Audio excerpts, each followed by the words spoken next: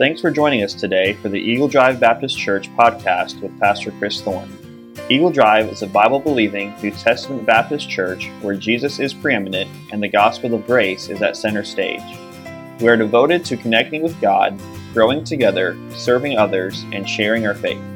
If you would like to know more about our ministry, visit eagledrivebaptist.com. Now, here's today's message. 1 Samuel chapter 4. Just the first few verses here. And it says, "The word of Samuel came to all Israel. Now Israel went out against the Philistines to battle, and pitched beside Ebenezer, and the Philistines pitched in Aphek. And the Philistines put themselves in array against Israel, and when they joined battle, Israel was smitten before the Philistines, and they slew of the army in the field about 4,000 men. And when the people were come into the camp, the elders of Israel said, Wherefore hath the Lord smitten us today before the Philistines? Let us fetch the ark of the covenant of the Lord out of Shiloh unto us, that when it cometh among us, it may save us out of the hand of our enemies." Thank you. So the people sent to Shiloh, that they might bring from thence the ark of the covenant of the Lord of hosts, which dwelleth between the cherubims, and the two sons of Eli, Hophni and Phinehas, were there with the ark of the covenant of God. And when the ark of the covenant of the Lord came into the camp, all Israel shouted with a great shout, so that the earth rang again. And when the Philistines heard the noise of the shout, they said, What meaneth the noise of this great shout in the camp of the Hebrews? And they understood that the ark of the Lord was come into the camp. And the Philistines were afraid, for they said, God is come into the camp. And they said, Woe unto us, for there hath not been such a thing heretofore. Woe unto us, who shall deliver us out of the hand of these mighty gods? These are the gods that smote the Egyptians with all the plagues in the wilderness. Be strong and quit yourselves like men, O ye Philistines, that ye be not servants of the Hebrews, as they have been to you. Quit yourselves like men, and fight. And the Philistines fought, and Israel was smitten, and they fled every man into his tent, and there was a very great slaughter, for there fell of Israel 30,000 footmen. So it's a story that me personally, haven't read that much, but it's a telling story, and it's something that has really helped me in recent weeks. Something that's been very convicting. It's something that I think us Christians do a lot that we don't really realize we're doing until, and I heard someone preach this a while ago, and that's what, started me studying this out some more, and it's very convicting. But I want to talk tonight about the sin of substitution. And as we read through these verses, we see in the first verse that Israel was going to battle against the Philistines. And during this time, there was no great world power, such as Egypt or Assyria, seeking to dominate the region. So Israel's battles were waged against their near neighbors, such as the Moabites, the Ammonites, and as here, the Philistines. So again, there wasn't any big world power trying to take control of everything, so you would only fight with your neighboring people, with your neighboring nations. Israel competed on more equal terms with Moab and Ammon, but the Philistines had Greek military equipment. So they had, like Goliath did, he had better weapons. He had the spear, the sword, the helmet, the shields that the Israelites really didn't have access to. The Philistines were the first people in Canaan to process iron, and they made the most of it. The Philistines were an immigrant people from the military of the island of Crete. Small numbers of Philistines were in the land at the time of Abraham, but they came in larger numbers soon after Israel came to Canaan from Egypt, and they were organized into 5 city-states. So they were immigrants that had come, and as time went on, more and more Philistines came in. This was a difficult period for Israel. Never did times seem more hopeless than when Samuel arose. The Philistines strengthened not merely by a constant influx of immigrants, but by the importation of arms from Greece, were fast reducing Israel to the condition of a subject race. And, as we look in the Bible, this was towards the end of the judges. Israel had that time where they were reigned by judges, and they would have their sin, they would start serving other idols, and then they would become captive, and they would cry to a judge, cry to God to save them, and God would send in a judge and judge them, and then Israel would be delivered, and it was just that constant cycle. And here in a few chapters, we see that they finally won a king, and it was not God's timing, and we understand, Saul was made king, and just things didn't go very well for the nation of Israel because of that. But we see here in verse 2, again, it says, And the Philistines put themselves in array against Israel. And when they joined battle, Israel was smitten before the Philistines, and they slew of the army in the field about 4,000 men. So 4,000 men died in this first battle. And the following verse, it says, "And when the people were come into the camp, the elders of Israel said, Wherefore hath the Lord smitten us today before the Philistines?" So they didn't understand why they lost the battle. They didn't understand why the Lord had smitten them. They don't understand why all these people died against the Philistines. And it says, "Let us fetch the ark of the covenant of the Lord out of Shiloh unto us, that when it cometh among us, it may save us out of the hand of our enemies." So the ark of the covenant wasn't there in that battle. It was back in Shiloh, as we see in the next couple of verses. And so the elders said, "Hey, let's go get the ark and let's go into battle again," which that's all good and well. And I think we understand what the Ark of the Covenant is. You know, it represents God's presence, God's power, God's promises, and God's pardon. Anybody know what items were inside the Ark? Anybody know one of them? Susan, what's one of them? Mm-hmm. The manna? Aaron's rod? Yeah, so that was Aaron's rod that had bloomed, the bowl of manna from the wilderness, and then the Ten Commandments, the tablets, the second set of tablets, because Moses had destroyed the first set when he came down the mountain. But that was what was in the ark, was those three things. And the Ten Commandments represented God's principles.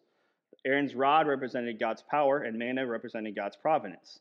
And so there was, you know, if you look, you know, there was rules and laws about when you use the Ark of the Covenant.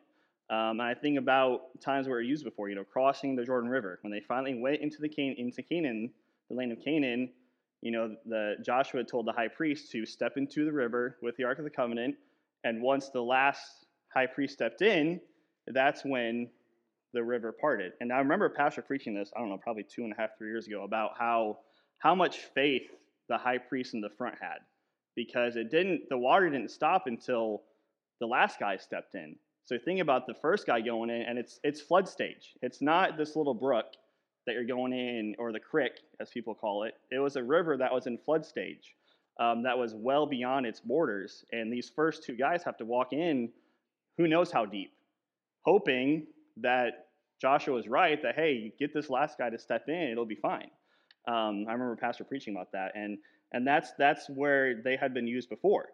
And then also when they walked around Jericho, they walked around 6 times a day for 6 days, and 7 times in the seventh. And they had the Ark of the Covenant with them and blew the trumpets, and the walls fell. So they had been used to the Ark of the Covenant being there when these miracles happened. And that's what this sin of substitution is they used a symbol thinking that it would still work. And they didn't pray for God's presence. All they said, hey, let's go get the ark, because that's supposed to be God's presence. That's where God's at. So if we bring the ark in, it's going to be fine. And then go ahead down to verse 10.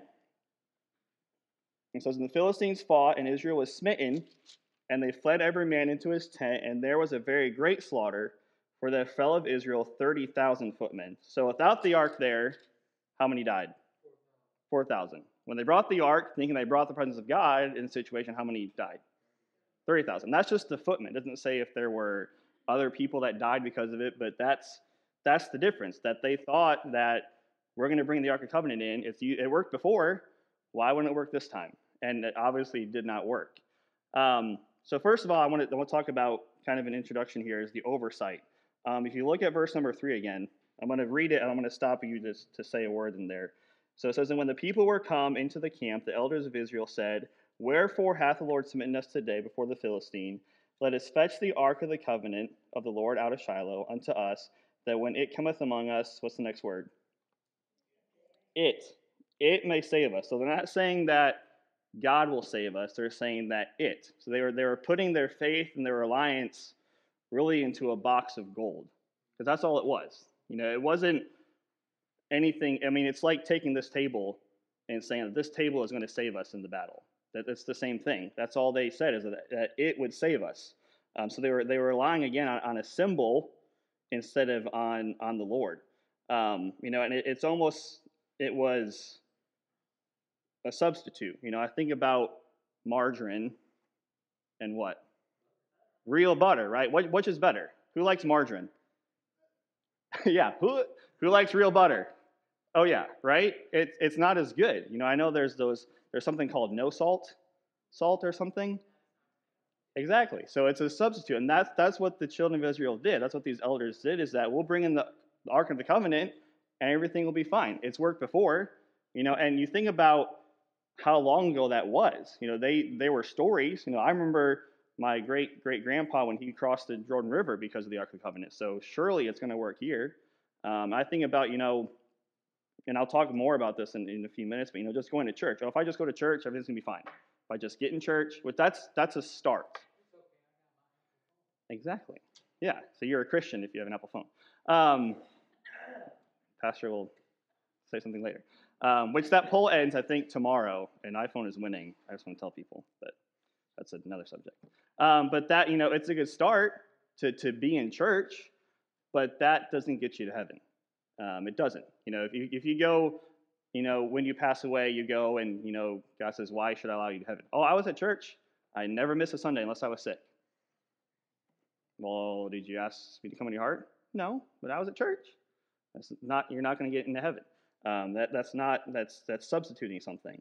Um, but us as Christians think that symbols are what will get the job done. Being religious isn't going to save you, and being a Baptist isn't going to save you. Just because we're Baptists doesn't mean we're Christians. Doesn't mean we're saved. It doesn't give us an automatic victory in every battle. A lot of us have a lot on display, but nothing back in the stockroom. This is a story that I heard a while ago. It's this pastor that likes to wear nice ties.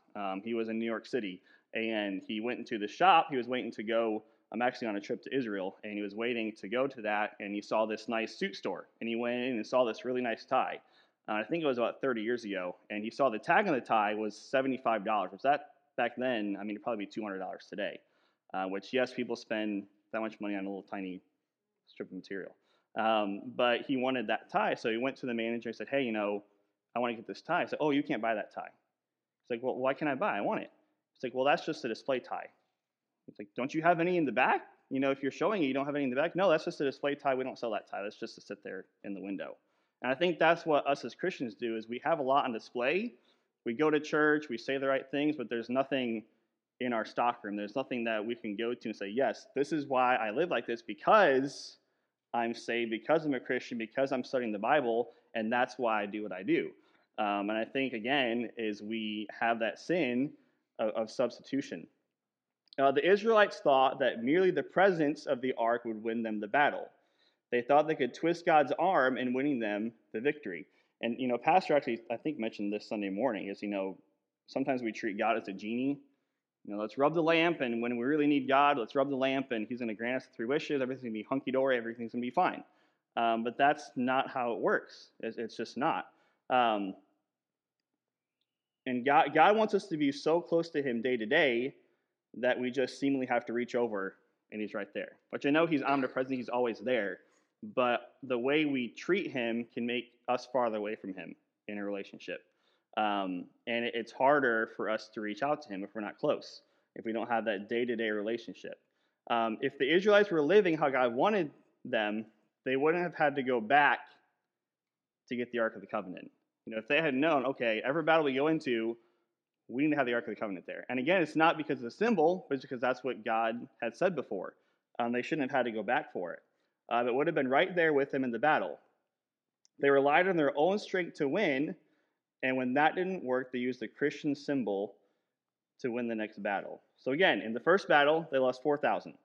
But then when they thought, okay, now we have the ark, let's go. And you see here, where is that? In verse number 5, it says, "And when the ark of the covenant of the Lord came into the camp, all Israel shouted with a what? A great shout, so that the earth rang again." So I was reading some commentaries, and most people said that they were so loud that there was almost like an earthquake. And you go on to the next verse, and it says, "When the Philistines heard the noise of the shout, they said, 'What meaneth the noise of this great shout in the camp of the Hebrews?' And they understood that the ark of the Lord was come into the camp." And that first phrase there says, "And the Philistines were afraid." So that shout was so loud that the Philistines were afraid. And then someone said, "Oh, it's the ark. It's here." And and it's funny how sometimes the world is almost more Christian than we are. and let me explain that, because the Philistines understood what the ark was supposed to really be. Is supposed to be the presence of God. So they were afraid. They said, "Oh, the ark is here. That means their God that destroyed the Egyptians, that had the plagues, is there." But the Israelites didn't use it that way. They were just using it because that's what they'd always done, and they thought they could trust in it. Um, and that's why the Philistines were so afraid. Is that they were so excited that the ark was there, that they shouted so loud that there was supposedly some type of earthquake or something that scared the Philistines. Um, so there are things we as Christians substitute, and I want to kind of talk about them briefly, and we'll continue on because it gets better before it gets worse. I know this is like a kind of a sad story about people dying and thinking that that's all it is, but it does get better. They learn their lesson, and that's what I hope application is. We can learn our lessons too. But sometimes again we substitute substance for symbols. A religion that I kind of think a lot about using symbols is Catholicism. There's the Virgin Mary, there's the what do you call it? The rosaries. My dad grew up in Catholicism, and he can still say all his prayers and everything. He just has it memorized from so long doing it. And it's just symbols. It's not the real thing. I even think about symbols that we have in church. A cross. It's nice, but it's just a symbol. That's all it is. Just because we have a steeple in our church doesn't make us a better church. It's just a symbol. So it's just there. And I was thinking about some things. We think we're more spiritual because of the Jesus fish on the back of our car, or the Bible that's collecting dust in the dashboard, or the big family Bible that's on the mantle of the fireplace. I'm a better Christian family because I have these things. That's not always true. It's not at all. And it's good to show people.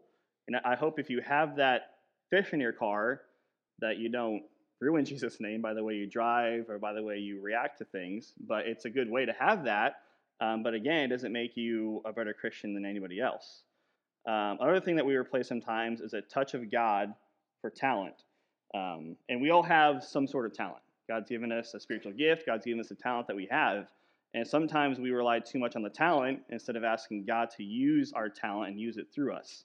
I've seen people, sing that are very talented, but like personally, there wasn't the presence of God there, and I've seen people that have no talent that sing, and it's powerful, it's amazing because it's coming from the heart, and they're not relying on a good voice or that they can play an instrument well. They're relying on God's power, and God can use that a lot better, and you can know everything in the Bible and have all the ability to do God's work, but unless you have God's touch, it won't work, and I was talking to Pastor a little bit today, and it's almost kind of like the plates that we're talking about. Is that we're given a talent, but also sometimes we don't use it the way we should. We make those glass plates into plastic plates. And sometimes we substitute work for worship. I think, and talking about it too, is I think there needs to be a balance of that. Is we need to worship the Lord, but we can't always worship the Lord because we have work to do. We can't always just work because we have to have a time where we worship the Lord. Another thing we substitute is giving for going. You understand, okay, I give my tithes, so I don't have to share the gospel with anybody. That's my part, is I gave my tithes, and that's all I need to do. I'm glad that we have missionaries. I'm glad that we have missions giving, and we have tithes so we can do things, but we still need to be doing what we can in our Jerusalem, in our Samaria. And sometimes there's some of us that, I've heard so many stories about somebody that is older that all of a sudden God calls them to be missionary. And again, I know we talk about Austin a lot, you that have been here for a while, about starting a church in Austin. If you have that list of people that are going, but if that's what the Lord leads, even I myself have to be willing to go if God moves me that way, or wherever He moves us. Another thing is we substitute going forward to invitation for repentance, and that's something that I think I've done in the past. Is you go forward, but then you're just kind of going forward to make yourself feel better, almost. Maybe that's just me, but you feel better for yourself. Okay, I'm going to go forward because I know God spoke to me, but then I'm not really going to repent about it, because then if I repent about it, then I actually have to do what I said I would do. But going forward, okay, that makes me feel better. People will see, okay, God's working in His heart, everything's good. We sometimes substitute that. We also substitute Bible knowledge for holy living. And again, as I said earlier, you can know everything in the Bible, but not apply it at all. I think about even that verse, James 1:22, and you are supposed to be doers of the word and not hearers only. It's one thing to hear God's word. That's good that we go to church, we hear God's word, but then we need to apply it. And that's why, a pastor, the way he preaches, he has God's word, but then he always ends in the application. What do we need to do after hearing this message, whatever it's about? So it helps us to know, okay, I heard the message and this is what I need to do about it. And again, God can talk to you to do different things than what pastor asks us to do. And that's us being, again, close enough to the Lord so that the Holy Spirit's presence can speak to us to tell us what we need to do. And this one is kind of a pet peeve for me. I'll try not to get too into it. But we substitute our preferences for principles. And I don't think we really have preferences at this church anymore. But it's something that growing up in church, I've seen a lot. Is, we have to have this happen at church, and the pews has to be this color, and the walls have to be this color, and the pastor has to wear this, and he has to look like this, or I'm not going to go to that church. And hearing that sounds foolish, and it is. And I appreciate Pastor that he, we went to me and Brother Mike and Pastor went to a meeting about at another church just to kind of help with some things, and as far as first-time guests and assimilation and all that. And he said something that kind of struck us, like, is that right? But then when you think about it, it is right. And he said, I should be willing to do anything imaginable except sin to get somebody to Christ. And again, you first hear that and it's, what? That doesn't seem right. But then you think about it, that is right. And that's what, this church is founded that, we're going to stay to the Bible. And the doctrines of the Bible, the things of the Bible, we're not going to change. But, our methods can change. So we do things can change. Having class on Sunday nights. At first I was like, no, we're supposed to have a Sunday night service on Sunday nights. We're all supposed to be in an auditorium on Sunday nights. Even me, I didn't want to at first, but I've seen the growth. I've seen people saved because of it. I've seen, families grow closer together. I've seen families grow spiritually because of that. And I've seen that that's what works. And I did a little object lesson in children's church, and I don't have the whiteboard here for it, but I'm still going to do a little bit of it tonight. So somebody raise your hand and tell me what your favorite color is. Maddie. Justin. Green. Clarissa. John. Blue. Red. Any others that haven't been mentioned? Anybody like yellow? Pink? Black? I know some people's favorite color is black. Okay, mine's blue. Okay, so somebody name your least favorite color. Green, orange. So whose favorite color was green? So Clarissa doesn't like the color green. Is that why you like green? Because you like money?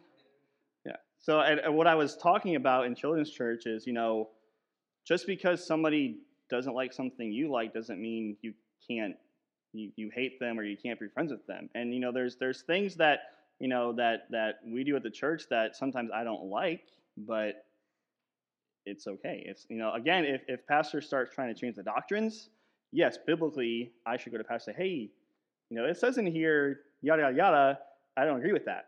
I don't really have an example right now come to my head of something that I don't like that we do here. I think right now I love everything. But even, the Sunday nights thing, at first I didn't like it. But I knew his heart and I knew where he was wanting to take the church. And so I know, okay, let's see how it goes. And I think we're all good on that as far as, substituting our preferences for principles. We spend too much time in our Christian life worrying about what we do or don't like in church instead of just worshiping the Lord and doing his will.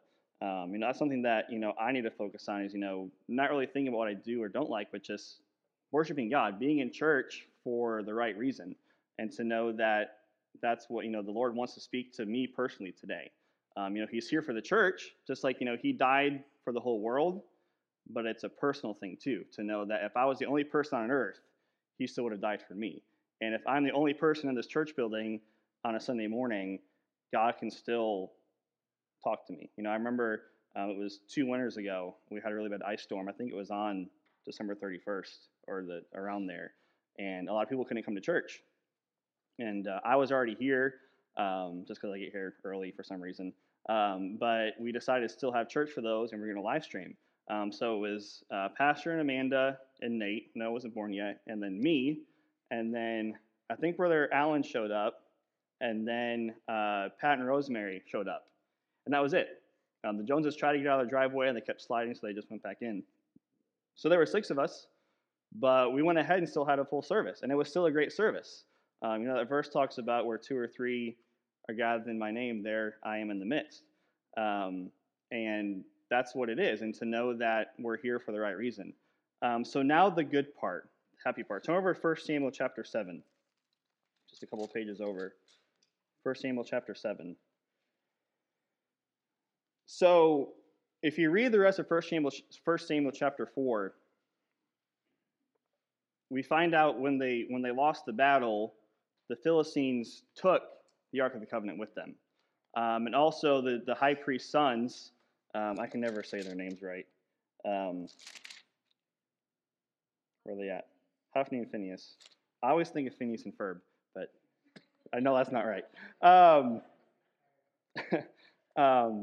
Is Hophni and Phinehas died in battle. And when they told the high priest, he fell back and broke his neck and died. And then I think it was Phinehas' wife was about to have a baby, and when she found out the news, she went into labor and died during childbirth, and she named the child, and we know? Ichabod, which means the glory of the Lord has left, or something along those lines. So that was what happened after this battle. So not only did 30,000 more men die, but they lost the Ark of the Covenant they thought was God's presence, which it at this point wasn't. And then their high priest died, and then this child is born named Ichabod. So you go forward about 20 years. Look at 1 Samuel chapter 7 and verse 5. And it says, "And Samuel said, Gather all Israel to Mizpah, and I will pray for you unto the Lord." So it's already starting different than the last battle, is that there's prayer.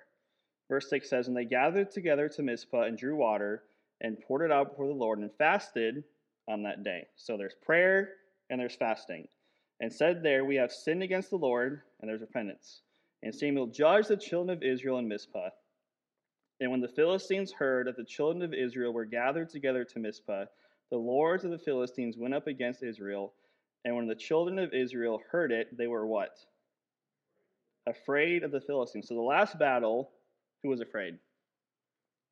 The Philistines were afraid. This battle, the Israelites are afraid. Verse 8 says, "And the children of Israel said to Samuel, Cease not to cry unto the Lord our God for us, that he will save us out of the hand of the Philistines. And Samuel took a sucking lamb and offered it for a burnt offering, holy unto the Lord. And Samuel cried unto the Lord for Israel, and the Lord heard him. And as Samuel was offering up the burnt offering, the Philistines drew near to battle against Israel. But the Lord thundered with a great thunder on that day upon the Philistines, and discomfited them, and they were smitten before Israel. And the men of Israel went out of Mizpah and pursued the Philistines and smote them, and they came under Bethkar." So you see how totally different that is now. Is before, they brought the Ark of the Covenant, 30,000 men died, all these other people died. They lost the Ark of the Covenant, okay? And in this battle, it doesn't even mention the Ark of the Covenant, that it's even there. And so again, they start off by asking Samuel to pray and to not stop praying. And they fasted and they repented, and then they did a sacrifice. And so they learned their lesson. And part of the application, I hope, is that whenever we fail, and I understand we're going to. We're human, we have that sin nature, and we're going to fail. But I hope that we can learn from our lessons. I know there's those besetting sins that sometimes we just it's easy to go back to. But there's times where, as a parent, when your child does something and you discipline them, you hope that they learn a lesson not to do that again. I think about when a child first touches the stovetop. You hope it's hot enough where they say, "Oh, maybe I shouldn't do that." Or maybe there's the one child that's like, "Ooh, that was fun. Let's do it again and again and again." But you hope that your kid learned their lesson. And that's what the Lord wants, is that, He tests us sometimes to see if we'll fail, and he's going to discipline us, but he hopes that through that we do learn a lesson. We do understand, okay, this is what I did this time, and that didn't work. So maybe let's go back to the Bible and try it. And that's what the Israelites did, is they learned their lesson. And we see now that, it didn't even say that Israel had to fight the Philistines. It says, and as Samuel was offering up the burnt offering, the Philistines drew near to battle against Israel, but the Lord thundered. So at first battle, the Israelites shouted and made a great shout. This time, the Lord thundered himself. And you see what happened is the Philistines were discomfited and they were smitten. And then they started running away, and the Israelites were able to chase them down and smote them. And they won the battle. And again, you see how different this outcome is. And I think we've all been there where we try to do something and we do it totally the wrong way. We think, okay, or we've seen this before, just like they did. We've seen the ark be used before, so let's go ahead and bring it in. Everything's going to be fine. God's brought me through this test before. I see how it happens, so I'll just go ahead and take care of this one. Tag me in, I'll do it. You did it last time, let me do it this time. And rarely ever does it work. Listening to you and talk about it and everything like that, it's kind of like hand-me-down stories. Mm-hmm. Family is like, okay, your grandparents told your parents, and your parents told you, and everything like that. This was what happened, but what they wasn't told was whenever they were delivered, when they was able to cross the Jordan River, there was actually somebody there speaking to God, Mm-hmm. and there was actually somebody praying to God Yeah. to Yep. spread the waters and everything. And whenever they marched around the city walls, Mm-hmm. it was God that told them to take the Ark of the Covenant and do that. Yep. And everything like that. They Yeah. were just thinking back, okay, well, they had the Ark of the Covenant, and it happened. Mm-hmm. So they didn't think to pray to God and ask Yeah. Him to bless their battle and everything Yep. like that. So, And I think about, when it says that they fasted and that they repented of their sin. It says we have sinned against the Lord. I think about all the time. A special part we do here is the Lord's Supper, communion, and it always talks about in the Bible how you need to make sure your heart is clean before you partake. And that's a commandment there. But I think every Sunday, and I pray that I try to every Sunday, in our prayer time at 10 o'clock on Sunday mornings, is hopefully that we can repent of the sin that's in our heart, and even the battles and the burdens that we have, is ask God to just move that to the side so that we can focus on the Lord. Because if you have sin in your heart, the Holy Spirit's not going to speak to you how He wants to. And even if it's somebody on the opposite side of the church that you maybe say, you know what, before we start church, I have to apologize for whatever. And you'll see a difference in how the Holy Spirit speaks to you during that service. So you just have to, and again, it's keeping close accounts with the Lord to know that if you sin, okay, I'm going to repent right here, instead of letting it just fester. Kind of like the sin of bitterness, that root that grows. Just getting over that and repenting of it. So it's time we put our religion and little preferences aside and get on our knees and just ask for His presence. That's what eventually Samuel prayed for and sacrificed for, is, what?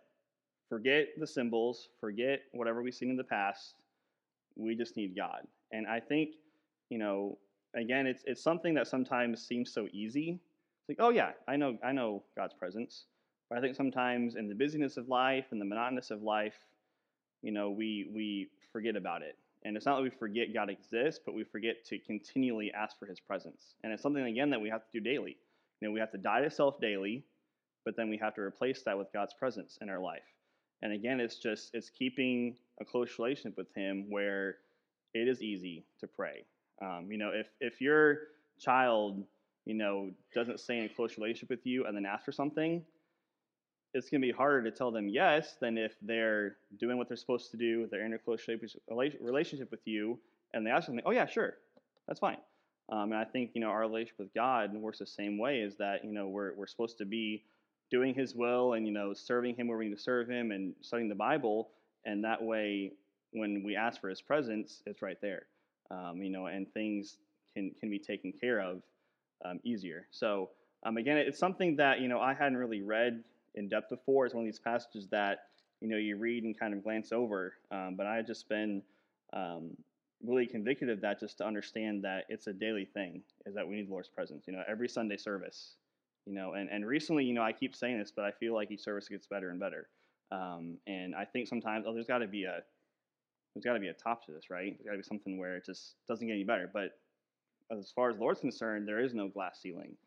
So I hope that, and not even just church services, but just your everyday life, is that you're asking for God's presence in your life. And I think when you ask for those things, just like when you ask the Lord to give you grace, He's going to give you opportunities to show grace. And sometimes it's not fun when you ask the Lord for something. It's like, okay, you want to show somebody grace? Well, here you go. Somebody that you really don't like, and I'm going to put you right in front of your face, and you're going to have to talk to them. It's like, oh, no, I didn't mean that. I meant some other way. So sometimes, I even think about stories where people say, oh, I'm never going to go to Africa as a missionary. And then what happens? They end up being a missionary in Africa. But, if we really desire for God to work, then we do need to ask for those things. We need to ask for opportunities to share the gospel. And one of those things, again, is coming up on the 21st. Who knows the outcome we can have from that? There's going to be probably thousands of people going through that Walmart on that Saturday, and we picked the grocery side, so it's going to be even more packed. But it's just, it's finding opportunities and praying for strength when God does show you the opportunity to say, okay, I'm ready for this. I knew this was going to come, so I'm ready.